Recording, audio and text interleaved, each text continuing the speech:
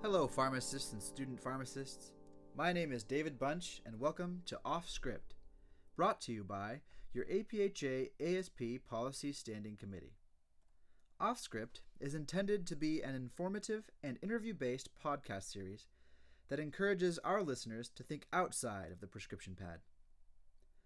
Off Script gives us the chance to hear from the experts in the field to learn more about what we can do as pharmacists to continue advancing our profession. This episode's purpose is to bring awareness to student pharmacists across the country on progressive movements currently happening in the state of Idaho. Our guest today is Dr. Alex Adams, and he is the Executive Director of the Idaho State Board of Pharmacy. In this capacity, his primary role is to promote, preserve, and protect the health, safety, and welfare of the public by and through the effective control and regulation of the practice of pharmacy in the state of Idaho. Prior to this, he served as Vice President of Pharmacy Programs at the National Association of Chain Drugstores, or NACDS, which is a Washington, D.C. area trade association that represents 40,000 pharmacies in the United States. Dr. Adams received his Bachelor of Science and Doctors of Pharmacy degrees from the University of Toledo, graduating as class valedictorian. He received his Master's of Public Health degree from Johns Hopkins University. Dr. Adams was honored with the Albert B. Prescott Pharmacy Leadership Award in 2015, and Dr. Adams has been Executive Director of the Board of Pharmacy since August of 2015. Now, over to the interview. All right, so I'm here with Dr. Alex Adams from the Idaho State Board of Pharmacy. We're here at the Northwest Pharmacy Convention in the beautiful Coeur d'Alene, Idaho. How are you doing today? I'm doing outstanding. Thanks for having me. Oh, of course. All right, so starting off, I know the Idaho State Board of Pharmacy recently went through and made some changes and reduced the size of its rule book. Can you summarize for us what happened and what came out of that process? Yeah, David, I think there's no argument that pharmacy is probably the most overregulated profession that's out there. And you look at so many of the pharmacy laws, you have to scratch your head and ask why. Why was that on the books? We in Idaho had laws that were as granular as delineating what types of hinges had to be on the door to the pharmacy. And what overregulation does is it really hamstrings professionals from acting professionally and best meeting the needs of their patients and best meeting the needs of their communities. And it sets up situations where sometimes what's legal isn't ethical and what's ethical isn't legal. And you really had to, we really tried to find a way to change that streak of overregulation and better regulate the profession so that pharmacists could practice to the top of their education and training, not the bottom of some arbitrary state laws. So what we did as a board over the past 12 months is worked on clearing away quite a bit of that clutter. And in aggregate, we ended up cutting 55% of the total rules by word count and 62% of the restrictions being the use of certain terms and phrases like shall and must and may not, prohibit or require, among others. And in so doing, we created a more permissive environment where pharmacists could do things like independently prescribe for certain drug categories, or pharmacists could engage in therapeutic substitution, changing ProAir to Ventolin in certain scenarios, or changing a capsule to liquids, using their independent professional judgment, working with the patients to best meet their needs. It also expanded technician roles and created flexibility for facilities. We govern facilities now under a philosophy of permissionless innovation, we call it. It's a concept out of the George Mason economics program, but it's one that we really embraced, and it allows facilities to innovate and experiment and try new things and move things off-site and embrace new technology, and really trying to get the law out of the way of being a barrier to good patient care and allow it to facilitate good patient care by pharmacists using professional judgment. All right, thank you. Yeah, definitely. And I've also heard that Idaho is doing some things to enhance the scope of practice for pharmacy technicians. Can you explain to our listeners what's happening in that area? Yeah, so the expanded role of technicians was a small subcomponent of that broader rewrite that I talked about. And, we also expanded pharmacist roles. Pharmacists can independently prescribe all of that stuff. But for whatever it's worth, we've gotten quite a bit of attention on that small technician subcomponent of this. And kind of the board's philosophy was pharmacists routinely show professional judgment in what tasks they delegate to interns. What a pharmacist delegates to a P1 is often different than what they delegate to a P4.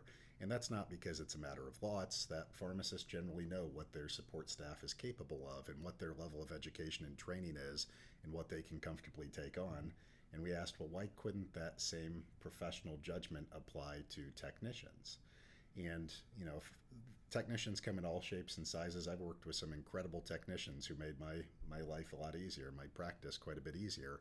And why couldn't I use my judgment to delegate to those technicians different activities than a technician who's a trainee, who might be piloting this job for the first time?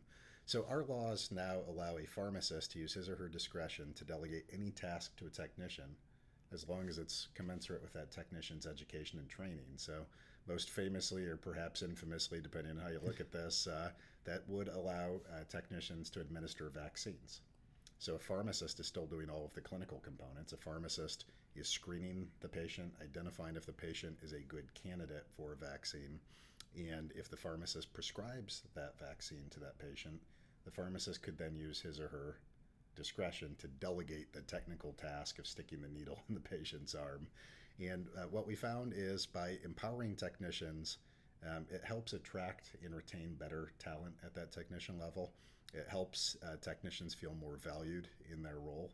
And we've seen some of the techs who are immunizers have spring in their step. They feel much more motivated. They feel much more intimately connected to the pharmacy team. And we've seen in some instances is that it's actually increased overall vaccine rates. So, but long story short, rather than micromanaging in law what tasks can and can't be delegated to techs, we put the locus of control in the pharmacist using his or her professional judgment to determine what their support staff is capable of. It's a concept that has already been proven successful with interns. It's a concept that's been proven successful with how physicians delegate to MAs and MTs. And anytime we can replicate the success of other professions, I think there's merits to considering it. That's really interesting. Enjoyed hearing about that, and I'm really glad I got to hear more in depth, because being in Washington right next to you guys, kind of hear the rumors of what's going on, and so it's really good to hear more in depth, and thank you for that. Some pharmacists across the country kind of say that they're a little worried about maybe receiving a decrease in hours due to the increased scope of practice for these technicians. So how would you address these concerns for these? Yeah, we heard quite a bit of those concerns as you go through this rulemaking process, and we're a board that believes in evidence. I've got a poster on my wall that says, what do we want? Evidence-based change. When do we want it? After peer review. And, from a board's perspective, we're primarily concerned about safety. Mm-hmm. If a pharmacist delegates these tasks to technicians, can it be safe? And the studies are pretty unequivocal that technicians can perform activities such as accepting verbal scripts, transferring scripts, performing final verification, and administering vaccines. They can perform those safely and effectively. How does that impact pharmacists? Well, if you look at workload surveys of pharmacists, most pharmacists feel like they're overworked and overwhelmed. And perhaps better leveraging technician workforce will allow them to better manage that workload and better receive some support. And the thing I can't emphasize enough, though, is that we did this simultaneously with broadening pharmacist roles to coincide with the pharmacist education and training. So how do pharmacists want to practice? How do the pharmacy students that might be listening to this want to practice? Do you want to practice where 44% of your workday, which is what the stats show, are spent doing activities like transfers and accepting verbal scripts and responding to faxes and kind of clerical administrative duties? Or do you want to be doing the types of things that Idaho allows, where if a patient with flu-like illness comes into an Idaho pharmacy, a pharmacist can assess that patient and independently prescribe the right antiviral for that patient if it is determined they have flu. Pharmacists in Idaho can prescribe for uncomplicated urinary tract infections, lice, cold sores, strep throat, motion sickness prevention. We're one of the states that allows pharmacists to independently prescribe a statin for patients who have been previously diagnosed with diabetes. My guess is most pharmacists went into the profession to best help patients and to perform those types of activities. And time is limited. Every minute that you're spent tethered to the fax machine is a minute you're not counseling patients or working with patients. So I see this, working together to free up pharmacists to do the types of things pharmacists want to do. Yeah, and I know a lot of our listeners will be excited about expanding the scope of pharmacists, Scar pharmacist roles. So, what has been your motivation to pursue these things? What personally has been your driving force in making these changes? Well, so the Board of Pharmacy, why do boards of pharmacy exist? Boards of pharmacy don't exist to represent the profession. They represent the public in ensuring that things are in the public interest and public safety. If you look at the totality of evidence that's been published on expanded pharmacist roles, expanded technician roles, use of technology in the workplace, things like that, there's a pretty clear case that those things can improve patient care, patient safety, and improve overall public health. So I think our board has been motivated by our mission of regulating the profession to the extent it's in the best interest of public health. Mm-hmm. So what's next in your plans? Well, when you do a comprehensive rewrite the way we did, where you cut quite a bit of law, the goal is to create a permissive structure where pharmacists can practice to the top of their education and training.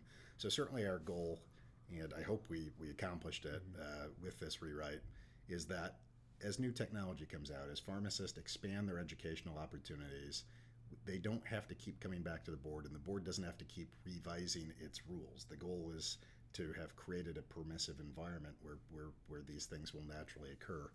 We do have a couple policy things we're going to take on this year. Probably the most interesting to the listeners is we're going to take a pretty close look at multi-state licensure. Okay. People are more mobile than ever before. Mm-hmm. Technology has allowed telepharmacy across state lines and MTM across state lines, and requiring folks to have a state-specific license in each state for which they have the audacity to either counsel a patient or step behind a pharmacy counter probably doesn't make sense in the 21st century anymore.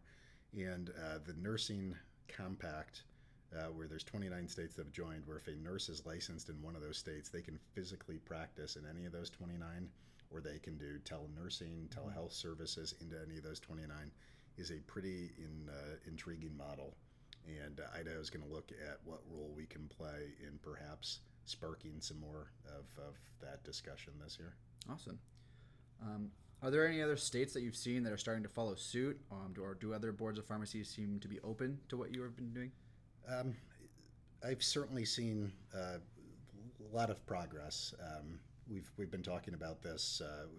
We did the rewrite in 2017 mm-hmm. with it taking effect in 2018, but we've been talking philosophically about this since 2015, 2016. And we've certainly found states are warming up to it. And probably the clearest indication of that, the National Association of Boards of Pharmacy had their annual meeting in May. Mm-hmm. And one of the resolutions that was passed unanimously, as I recall, was the establishment of a task force to help identify ways for states to transition from prescriptive micromanaged rules to a standard of care approach like Idaho did. So that's probably the strongest validation that others are starting to think this way. We've heard from several states asking us, how can we do that mm-hmm. in our state? But it's often tempered with, we'd love to do that in our state, but it's different. Our state's different than Idaho, and mm-hmm. I hate to say it's not. It's not different. What's different is the motivation, and our pharmacists pushing for this, our techs pushing for this, is there public health organizations pushing for this. So I can comfortably say that what we did can and would work in any state today. People have to get over the mental barrier of thinking that they have some unique situation it's a lazy excuse. Thank you. I think this information is going to be great for all of our students to listen to. So finally, what would your advice be to student pharmacists or even new practitioners who want to get more involved in advocacy or are interested in seeing these kind of things happen in their own state? I think the best advice any student could get is get involved, mm-hmm. get active. As Woody Allen says, decisions are made by those who show up, and it might be surprising to you how few people actually show up to your state boards of pharmacy mm-hmm. meeting. And if as they say, if you're not at the table, you're on the menu. So, what a great opportunity for students to show up and engage.